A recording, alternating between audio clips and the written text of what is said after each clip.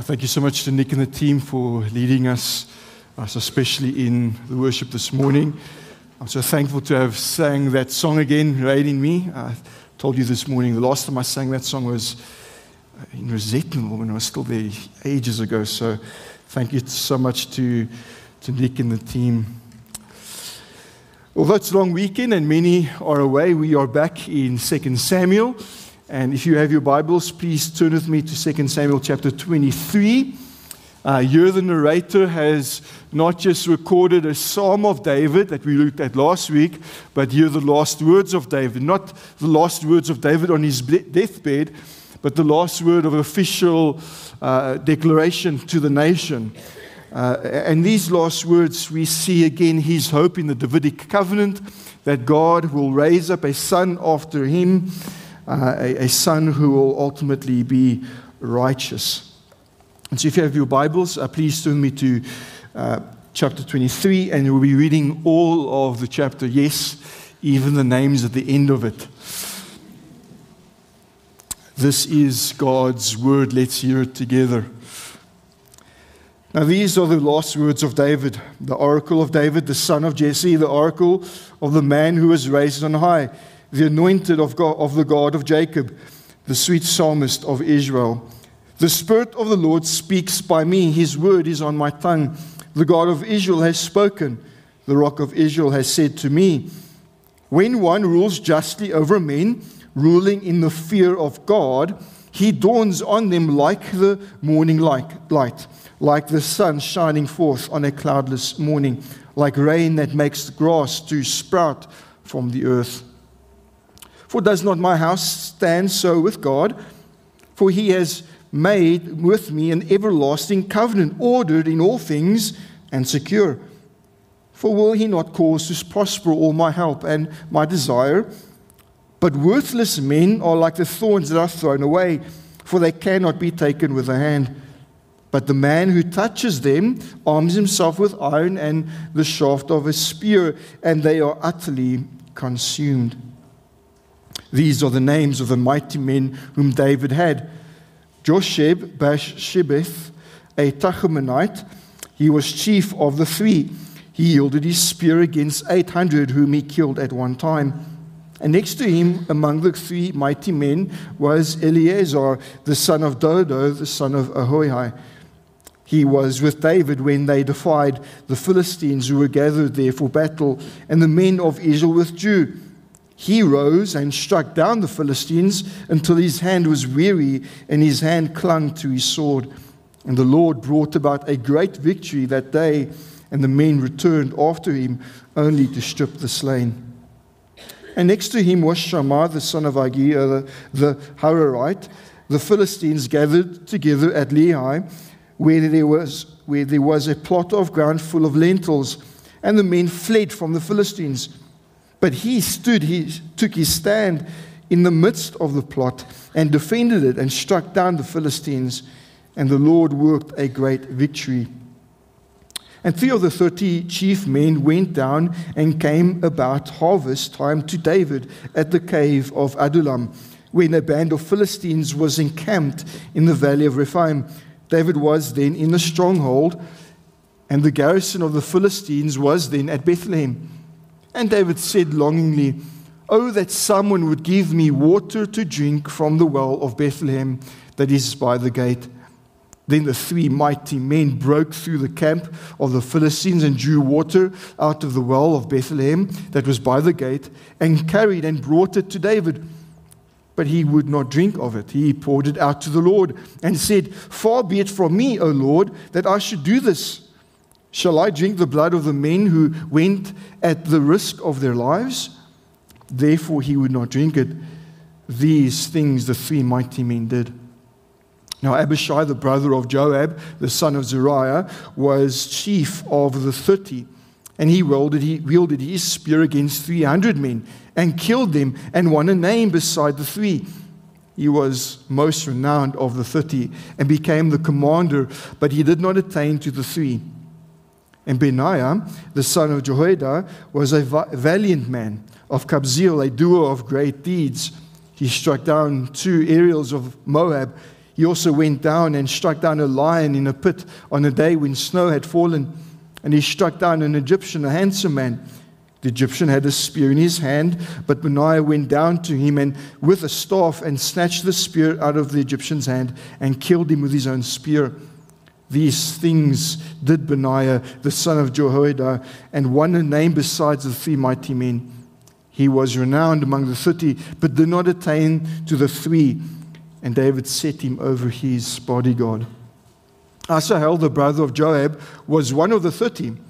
Elhanan, the son of Dodo of Bethlehem, Shammah of Harod, Elika of Harod, Helez, the Paltite, Ira, the son of Ikesh of Tekoa, Abiezer of Anoth, Mebunai, the Hushathite, Zalmon, the Ahohite, Murai of Nepoth Netophah, Helob, the son of Banah of Netophah, Itai, the son of Ribai of Gibeah of the people of Benjamin, Benaiah of Pirathon, Hidai, the brooks of Gash, Ibi Albon, the Arabathite, Azmaeveth of Barurim, Eliabar, the Shilonite, and the sons of Jashan, Jonathan, Shammah, the Hararite, Ahiam, the son of Sharar, the Hararite, Eliphelet, the son of Abishai of Makkah, Eliam, the son of Ahithophel, the Gilonite, Jezro of Carmel, Parai the Arbite,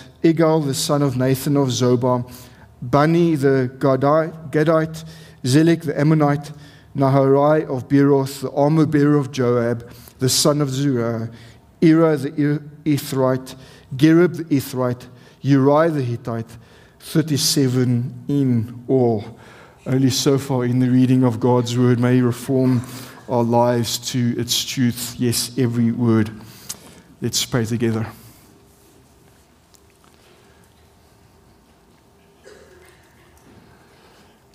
Heavenly Father, by your grace, you have preserved your word for us. And we pray that we would humble ourselves before your word, that you would make us to know your ways through your word, that you teach us your paths, that you'd lead us in your truth, that you teach us because you are our God, the God of our salvation, and because it's for you that we wait. We long to hear your words. We long to know your precepts. We long to grow in our relationship with you. We long to have you reign in us, as we've sang, so that we would reflect your beauty. Be with us now as we consider these verses, this passage. Help us to see marvelous things of you, of your wonder, but also of who we need to be in response. Help us in this. Give us the ears to hear, the heart that rejoices, and the hands that will do and live for your pleasure. We pray this in Jesus' name. Amen.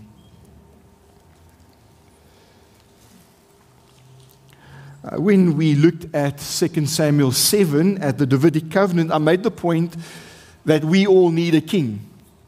Whether we agree to that or not, whether we know it or not, every single one of us need a king. We need a king who can defend us, who can lead us, who can protect us, who can uphold us.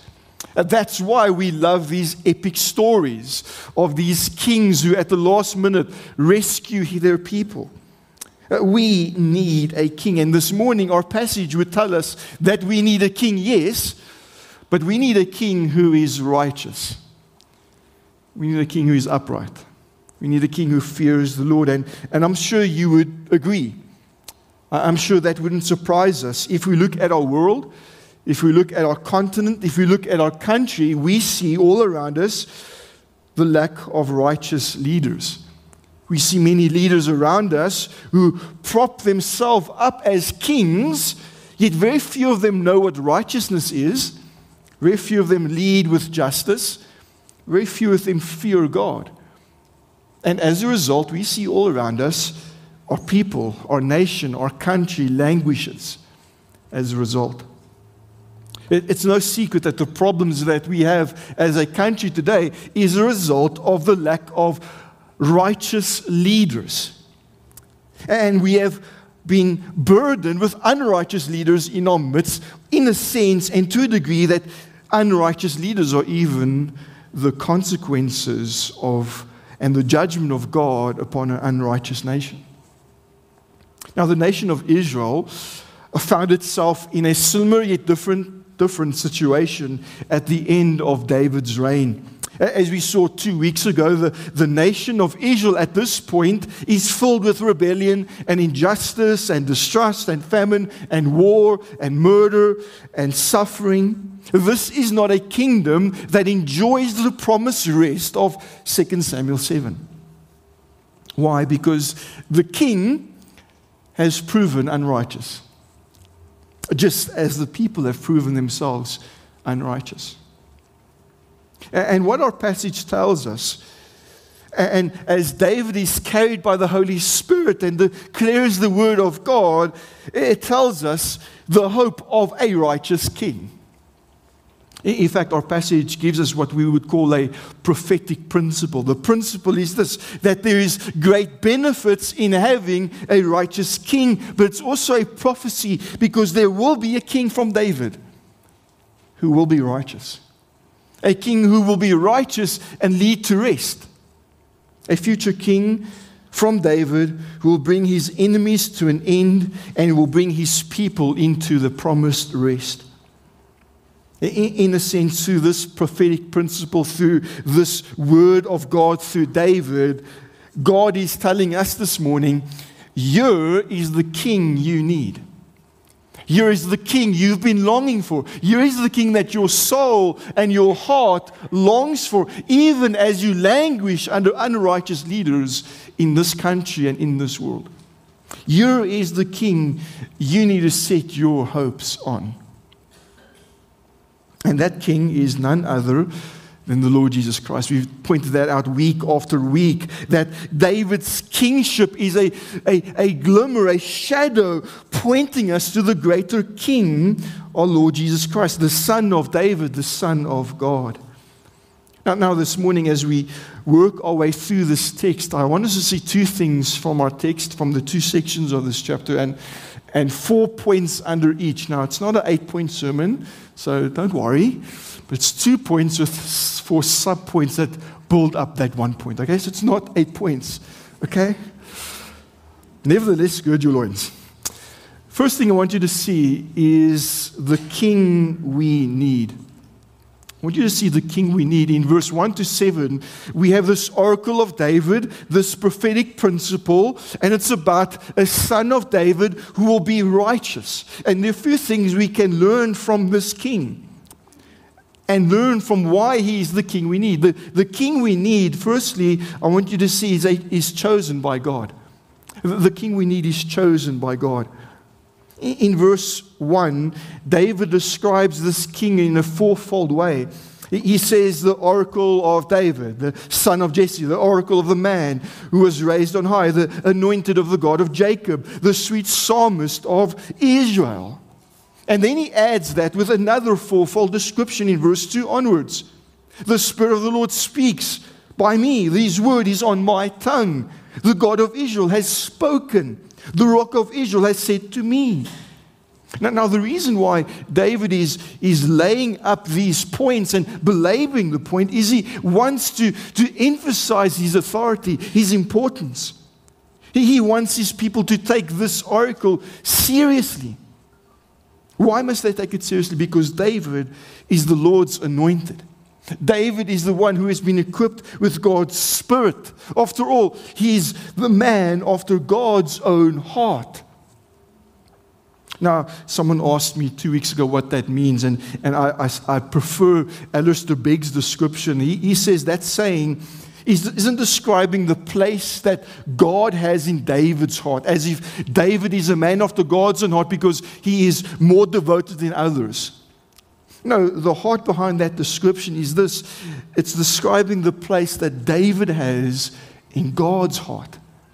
In God's heart, David is cherished. David is loved. David is delighted in. We saw that last week in chapter 22, verse 20. Now, if that is true of David, if he is the man after God's own heart, if he is the man after God's own choosing, then how much more so the righteous king that comes from David? See, the king we need is a man after God's own heart, a man after God's own choosing, a man whom God delights in. And that's exactly who Jesus is, isn't he? Remember in the beginning of Mark's gospel, at Jesus' baptism, we see the Spirit of God descending on Jesus and the heavens being torn open and the Father speaking, "This is my beloved Son with whom I'm well pleased." Even in Mark 9, at the Mount of Transfiguration, the Father speaks and says, "This is my beloved Son. Listen to him." Even Jesus says in Luke 14, when he applies Isaiah to himself, he says, "The Spirit of the Lord is on me," meaning that he is the one the Father delights in. He is the one the Father favors. See, in a far greater way than David, Jesus is the man after God's own heart because he's God's own eternal Son. He's chosen by the Father. He's delighted in by the Father. He's cherished by the Father. Jesus is the king we need. He's a king who is cherished and loved by God. Second thing about this king we need to note, the king we need is righteous before God. He's righteous before God. If you look at the second part of verse 3, that's really the focal part of this oracle. And we see that this king is one who rules justly over men. That is to say, and what good news this is, he's not crooked, he's not corrupt. No, he rules righteously over men. He doesn't rule seeking his own selfish gain because he's a king who actually fears God. He's a king who rules by walking in the ways of God, by seeking the will of God. Which means that this king and his kingship is one that is good and blessed. And again, this is really pointing us to the Lord Jesus Christ. This is only true of Christ. Let me refer you to two prophecies in the Old Testament that describe Jesus' kingship in these terms. Jeremiah 23, verse 5 and 6 says this, "Behold, the days are coming, declares the Lord, when I will raise up for David a righteous branch, and he shall reign as king and deal wisely, and shall execute justice and righteousness in the land. In his days, Judah will be saved and Israel will dwell securely." That is to say, God's people will have their rest. And this is the name by which he will be called. The Lord is our righteousness. Now listen also to Isaiah 11, which is applied to Jesus in the New Testament. "There shall come forth a shoot from the stump of Jesse, a branch from his roots shall bear much fruit. And the Spirit of the Lord shall rest upon him, the Spirit of wisdom and understanding, the Spirit of counsel and might, the Spirit of knowledge and the fear of the Lord. In fact, his delight shall be in the fear of the Lord. He shall not judge by what his eye sees. He shall decide or decide disputes by which his ear hear, but with righteousness he shall judge the poor, decide equity for the meek on the earth. He shall strike the earth with the rod of his mouth, and with the breath of his lips he shall kill the wicked. Righteousness shall be the belt of his waist, and faithfulness the belt of his loins. See, the New Testament, the Old Testament and the New Testament is clear. Jesus is this righteous king, a king who is filled with the Spirit of God, who is righteous before God, who fears God, and who rules, unlike the kings of this world, with wisdom and justice and righteousness, caring for the meek, caring for the poor. This is the king we need. Not just that, I want you to see that the king we need is also blessed of God. Notice the outcome of this king's reign in verse 4. He dawns on them, it says, like the morning light, like the sun shining forth on a cloudless morning, like rain that makes grass to sprout from the earth.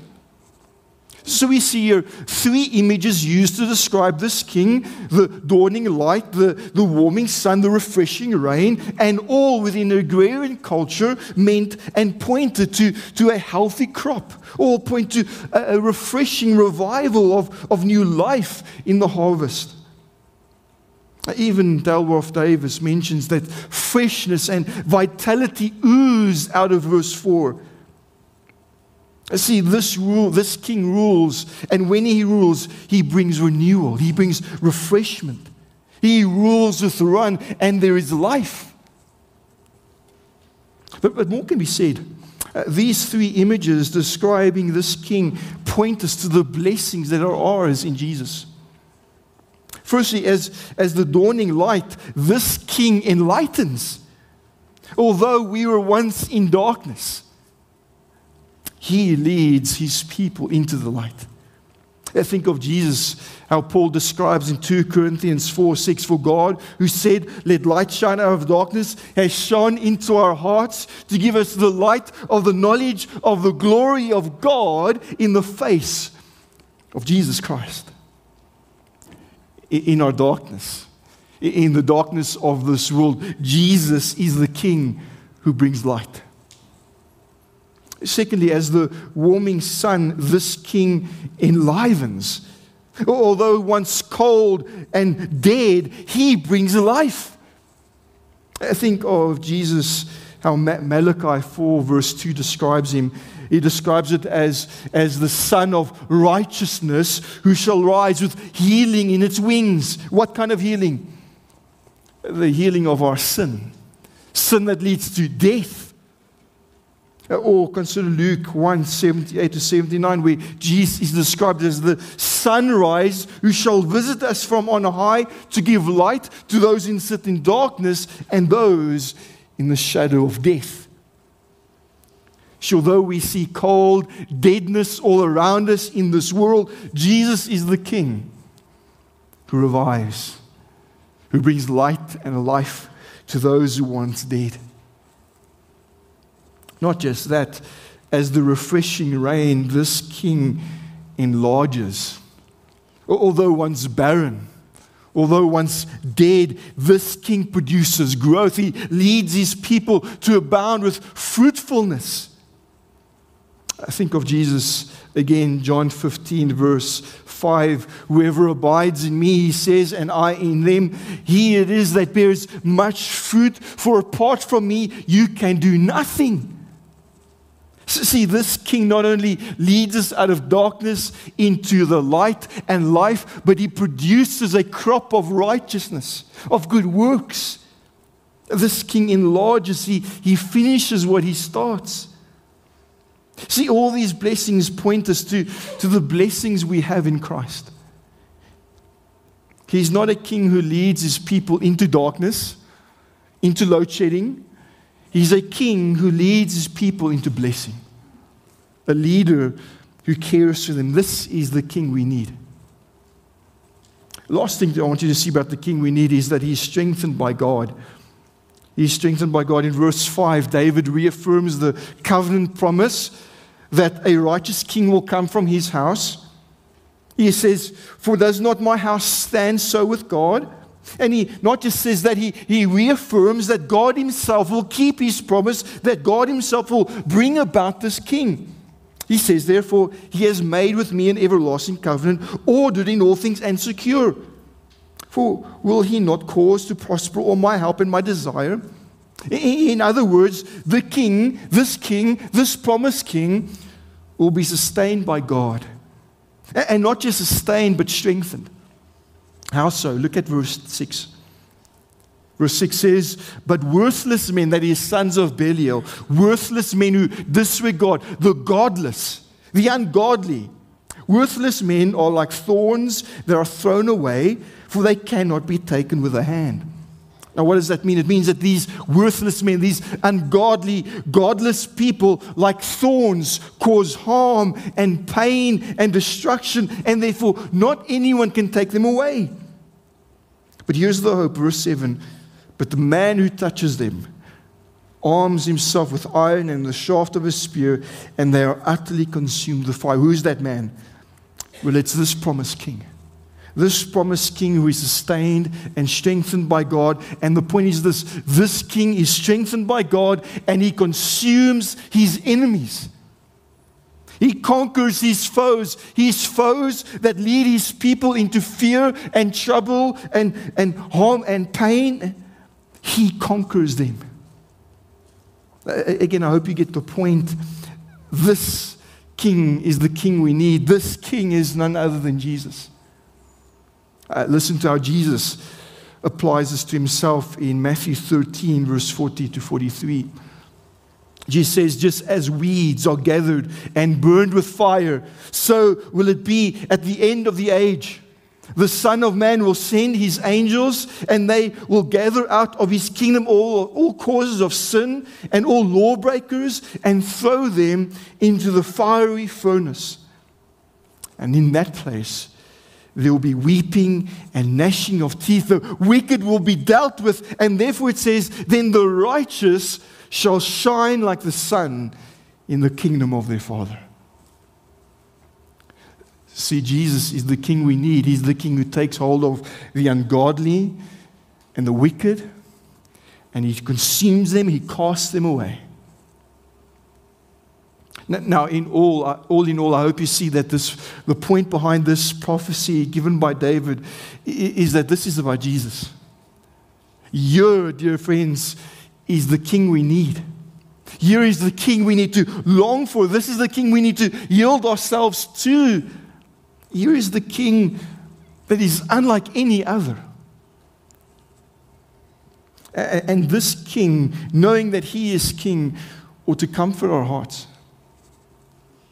Perhaps you're here this morning and you feel rejected. You feel despised. You feel cast out. You feel forsaken. This world has chewed you up and cast you out. You feel all alone. Know this, if Jesus is your king, you are chosen and beloved in him. If he's beloved by the Father and you find yourself in him, guess what? The Father views you with delight and pleasure. All who receive him, John tells us, who believe in his name, he gives the right to become children of God. Paul says in Galatians 3:26, for in Christ Jesus you are all sons of God through faith. And so if this king is your king, you are beloved and chosen before the Father. What a comfort that ought to be. But perhaps you're here this morning and you're overwhelmed with the shame of your sin. You know you're a sinner. You know you've fallen short of God's standards. You know you're guilty. You know that you are unrighteous before God. And if God is just, he would take you this very moment and cast you away. Well, if Jesus is your king, you are counted as righteous before God. If Jesus is your king, his righteousness becomes yours.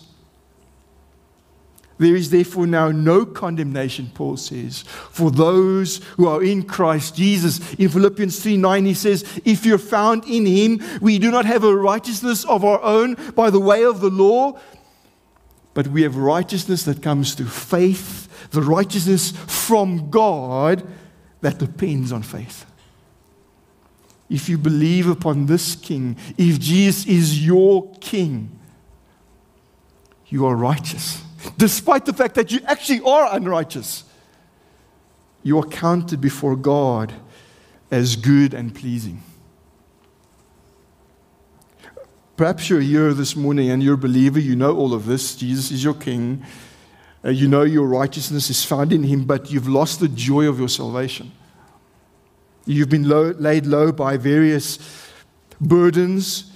You've been laid low by despair. You feel spiritually dry and famished. Well, again, here's the comfort. If Jesus is your king, there is an abundance of blessing in him.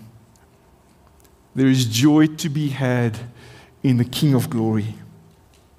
Ephesians 1:3 reminds us that the Father has blessed us in Christ with every spiritual spiritual blessing in the heavenly places. And therefore, what he said in Psalm 144, verse 13, is true of us. Blessed are the people whose God is the Lord. In Jesus, you have abundant blessing, forgiveness, grace, acceptance. In your lack, you have abundance in Him. And therefore, seek Him. Yield yourself to Him. But again, perhaps you're here this morning and you know this, but you still want to give up. You feel broken by the burdens and the troubles of life. You're grieving. You feel pain. You feel that the sinful flesh is just too strong. You feel that this world is just too much to overcome. You feel like that Satan is too strong. You feel like defeat is certain. Well, if Jesus is your King, then you have guaranteed victory in the one who is strengthened and sustained by God. You have a King who has conquered his enemies, and you have a King who will conquer yours. Sin, Satan, and this world. Colossians reminds us that if you have died, your life is hidden with Christ. When He then appears, who is your life, you will appear with Him in glory. Free from the thorns in the flesh, free from unrighteousness and ungodliness that robs your joy, you will appear with Him in glory if He is your King. This is the King we need. This is the King our soul secretly long for. The question is, will you have Him as your King?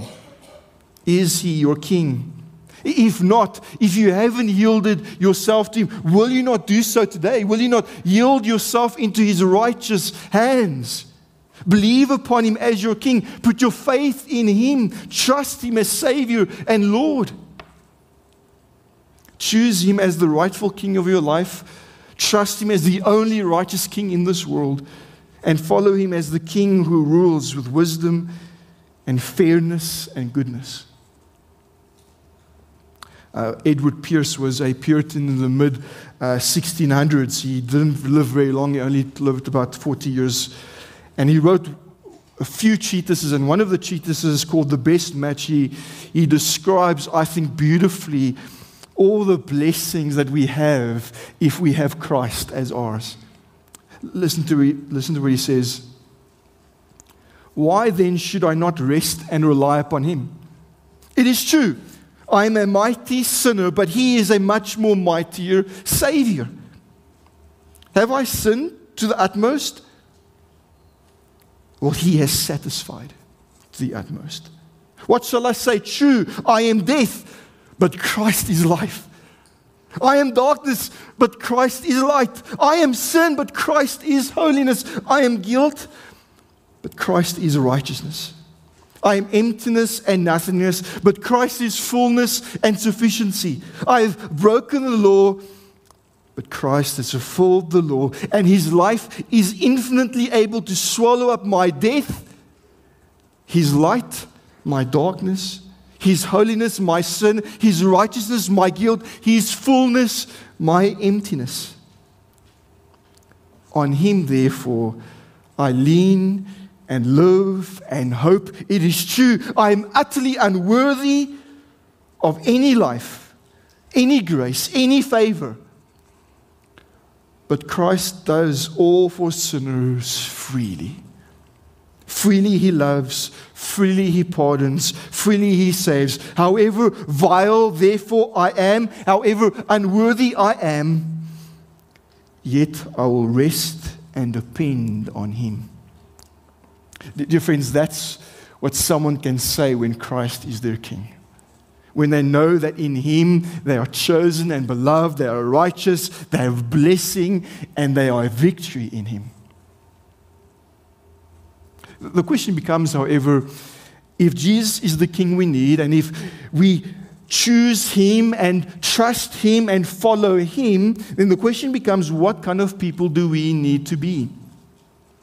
This leads me to the second thing to take note this morning, and that is the people we need to be. So the first part of 2 Samuel 23 points us to the king we need, right? Well, now what do we do about the second part and all these names that barely no one can pronounce? What are we to make note or take from these? In verse 8 to 39, we have the list of these mighty men of David who proved faithful, who served their king with loyalty and honor and faithfulness. Now, may I suggest to you, if David is an imperfect shadow to the king we need, then David's men are an imperfect shadow to the people we need to be. If Jesus is our king and if he has redeemed us, then we must serve him. How? Well, we can learn some lessons from these men. The first thing I want you to see, the people we need to be, is we need to be a people who are courageous for God. We need to be a people who are courageous for God. In verse 8 to 12, the narrator lists three of David's mighty men: Josheb, I won't pronounce the rest, Eleazar, Shammah. These three men are the best of the best, as it were. They stand together as the three. But what makes these men stand out isn't the fact that they slayed many men. No, the thing that stands out about them is when the fight seemed lost, when defeat seemed certain, they stood their ground. Josheb stood alone against 800, verse 8. When Israel withdrew in defeat, Eleazar stood firm in verse 9 to 10. And when other men fled for their lives, we're told Shammah risked his own. See, against all odds, these men stood up and were courageous for their king. And notice twice we're told in verse 10 and 12 that they did this and the Lord gave them victory. Which tells us that on the one hand, God uses his servants to accomplish his ends. And on the other hand, that God carries his servants. He strengthens them as they carry out his purposes. And the lesson for us is simply this: we mustn't learn from these men a lesson of self-sufficiency. We must learn God dependency. Just like David with courage depended upon God when he faced Goliath, so these men did. And so too we must. Here's the application for us. If we have been redeemed by God, if God's Son has saved us, and he's with us to the end of the age, then should that not make us courageous? If the King of glory is reigning over his people in his church, should that not make us the most courageous people on the face of the earth? Now, don't mistake the courage I'm speaking about. I'm not calling here for another crusade. That's silliness. Some Christians love the culture war. I'm not all for that. No, I'm speaking here of the courage that is loyal when others seem to turn away, when others flee and hide.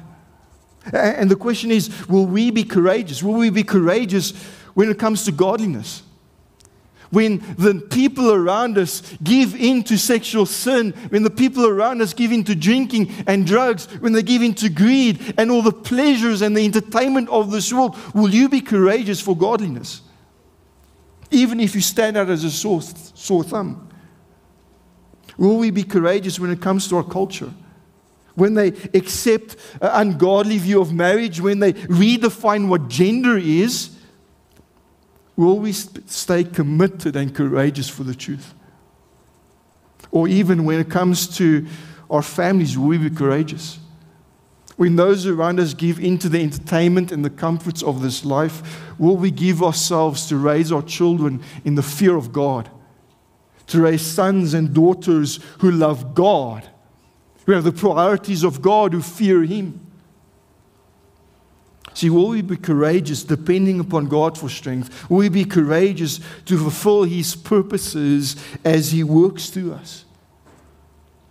See, if Jesus is your king, if you claim him as your king, you need to be courageous for him. Secondly, we need to be a people who are devoted to God. Devoted to God. In verse 13 to 17, we have the story we told where David is surrounded by his enemies, and in longing and despondency, he longs for the waters of Bethlehem. Now, he didn't say that because he was physically thirsty. Perhaps there was an element of that. No, he was saying that because he longed for times of peace. Nevertheless, few of his men take him literally. And we don't know who they are, but we see that 3 men break through the ranks of the Philistines. They go to Bethlehem. They get this cup of water. They break through again, and they give this cup of water to David. And David, in response, quite shockingly, refuses to drink it. He pours it out on the floor. Now, David isn't rude when he does this. In fact, I would suggest he's doing something quite beautiful. It's not waste that we see here, but worship. He takes that cup of water that is a symbol of their devotion, and he takes it and he offers it to God in worship. Notice verse 17. He pours it out to the Lord. In other words, David is simply saying this beautiful act of devotion, this costly act of devotion, this is what God is worthy of. This is the kind of worship that God alone deserves, not David. Now, dear friends, as we think about the kind of worship that our God deserves, when we think about the devotion that Jesus has shown us, how he was devoted in entering into our humanity, how he endured our suffering, our pain, our difficulties, how he endured our sin on the cross of Calvary, how he paid for it, for our salvation, and how he was raised, and even now he's interceding for his people, supplying them with grace and mercy. When we see his devotion, should we not be in return be devoted to him? When we see his wholehearted care for his people, should we not care for him in the way we serve him? Think of Mary in Mark 14. We looked at that passage a few weeks ago in the evening service. We'll look at it again tonight. But think of how she sacrificed her most precious possession. Think of how Jesus viewed her sacrifice as beautiful, as pleasing. So it's that kind of devotion that is costly and risky that is worthy of our God. It's this kind of devotion that is worthy of our King. The question again is that the kind of devotion that he gets from you and me? Is that the kind of devotion that leads us like David's men to risk all for our King? Do we see this devotion in the time we give to God, in the time we give to his word, in the time we give to prayer, in the time we give to the church? Do we see this kind of devotion in the friends we make, in the money we spend, in the hobbies we pursue? Do we see this kind of devotion? William Carey, the father of modern missions, served many years in India with his family, and he became gradually concerned about his son. His son's attitude started changing over time. The son initially promised to also become a missionary, yet over time he broke his promise when he was appointed the ambassador to Burma for the Queen. And with great concern he wrote to a friend, and he wrote this in this letter. He said, "Pray for my son. He has degenerated into an ambassador for the British government when he should be serving the King of Kings." I think there's wisdom in seeing it that way. Dear friends, how easily we degenerate in becoming more devoted to other things, to other people, to other delights and pleasures, instead of being devoted and loyal to the King of Kings. See, if Jesus is our King who has been devoted to us, we need to be a people who are devoted to him. The next thing I want you to see about the people we need to be is that we need to be a people who are united in God. In verse 18 to 39, we have 30 names listed, and one thing stands out about all of them: they're very different. Some are known for their renown, like Abishai and Benaiah in verse 18 to 23. Others are completely unknown to us, like Elika or Benaiah. We only find their names in this section and other names. Some of them are from the tribe of Judah, verse 24 to 29. Others are from the tribe of Israel, verse 30 onwards. Some are even foreigners who aren't Israelites or Judeans, Eliphelet and Zelek and Uriah, all foreigners. And some of them are remembered for all the wrong reasons. Asahel, that starts the list in verse 24. Remember, he was that pugnacious brother of Joab who went proudly seeking to kill someone, and he got murdered. And even Uriah, the spot-on David's righteousness, who faithfully served David yet was murdered by his king. See, we see different names, different people, different stories, yet one thing unites them all. They serve the same king. And dear friends, so it is with us. All of us have different names, all of us have different stories, all of us are diverse people, yet there is one head over all. There is one king, one Lord uniting all. Paul tells us there is no Greek or Jew, circumcised or uncircumcised, no barbarian, Scythian, slave free, but Christ is all and in all. And Ephesians 1:22 says He's over all. We should rightly change the view we have of the church. For all our diversity and all our disagreements, for all our division, Jesus is our King. It's Him we serve. The church belongs to Him, and we are united together to Him. I hate to break it to some of you, but if Jesus is your King, then you need to serve Him in His kingdom, which is found primarily in His church. If Jesus is your King, then you belong to one another because you belong to a King who unites you. And so if Jesus is our King, we need to be a people who are united to Him, that turn away from our own pet loves and our own things and forsake for the sake of others, for the sake of our King. We need to be a people united to God. Lastly, we need to be a people who are known by God. Who are known by God. In the last clause of verse 39, we are introduced into a little problem in the text. Now, there are other problems textually that I won't get into this morning, but the one explicit problem is the end of verse 39, because we're told there that David has 37 mighty men. And if you go do the math and you count the names up, there's actually only 36. In verse 8 to 12, we have the 3. In verse 18 to 23, we have 2, Abishai and Benaiah. And verse 24 and 39, we have the 30, which is actually 31. That's just because some of the 30 died and others were added on. But nevertheless, we have 36 names, not 37. And so the question becomes, who's the 37th name?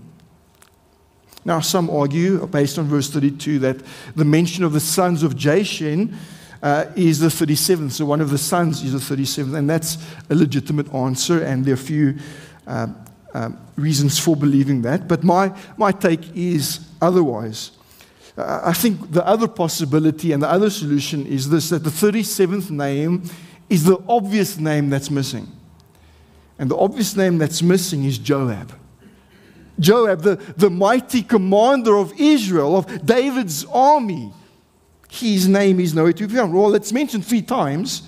It's mentioned because his 2 brothers are mighty men. It's mentioned because his armor bearer is a mighty man of David. But Joab's name isn't mentioned. Why? Well, ultimately because Joab proved unloyal to the king. We saw that in chapter 20, didn't we? How Joab did whatever he wanted, murdered and killed for his own sake, going against the wishes of his king. See, outwardly, Joab was for the king. He fought wars for the king, but inwardly, Joab was all for himself.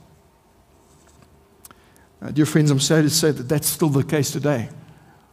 Many today are for King Jesus, but inwardly they're for themselves. For a season, they are busy with the things of God. For the eyes of others, they are pious and zealous in religion. For self-righteous ends, they boast in what they've done for Jesus.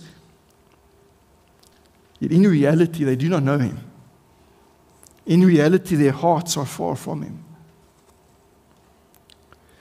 There's a warning in Matthew 7 that is well known and should be well known. It should keep us up at night. Matthew 7:22 to 23. Jesus says, on that day of judgment, many will say to me, Lord, Lord, did we not prophesy in your name and cast out demons in your name and do many mighty works in your name? And then Jesus says, and then I will declare to them, I never knew you. Depart from me, you workers of lawlessness.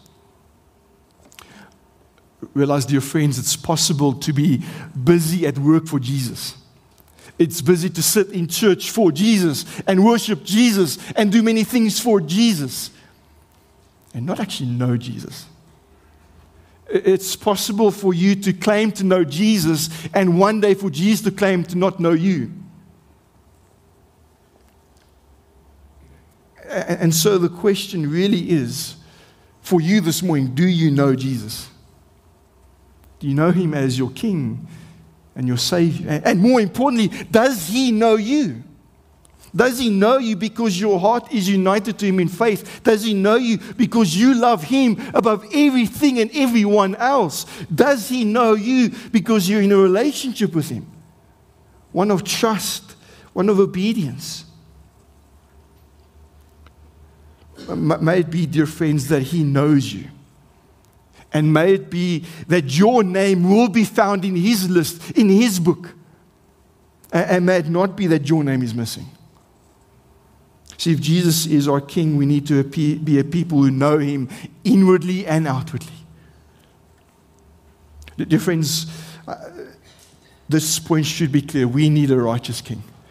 And praise God, we have that King in King Jesus. And may God, by His grace, help us to yield ourselves to Him as that King we need, as the King that is deserving of all of our lives. Anne Dutton was a godly poet from the early 1700s, a Baptist, not pastor, a poet. And in one of her letters, she encouraged her brother, and she encouraged him with this truth. She said, "The Lamb who died for us is worthy to reign over us. What a glory then must it be to mortal sinful worms to be servants of Zion's King." Dear friends, if Jesus is your King, that's your glory.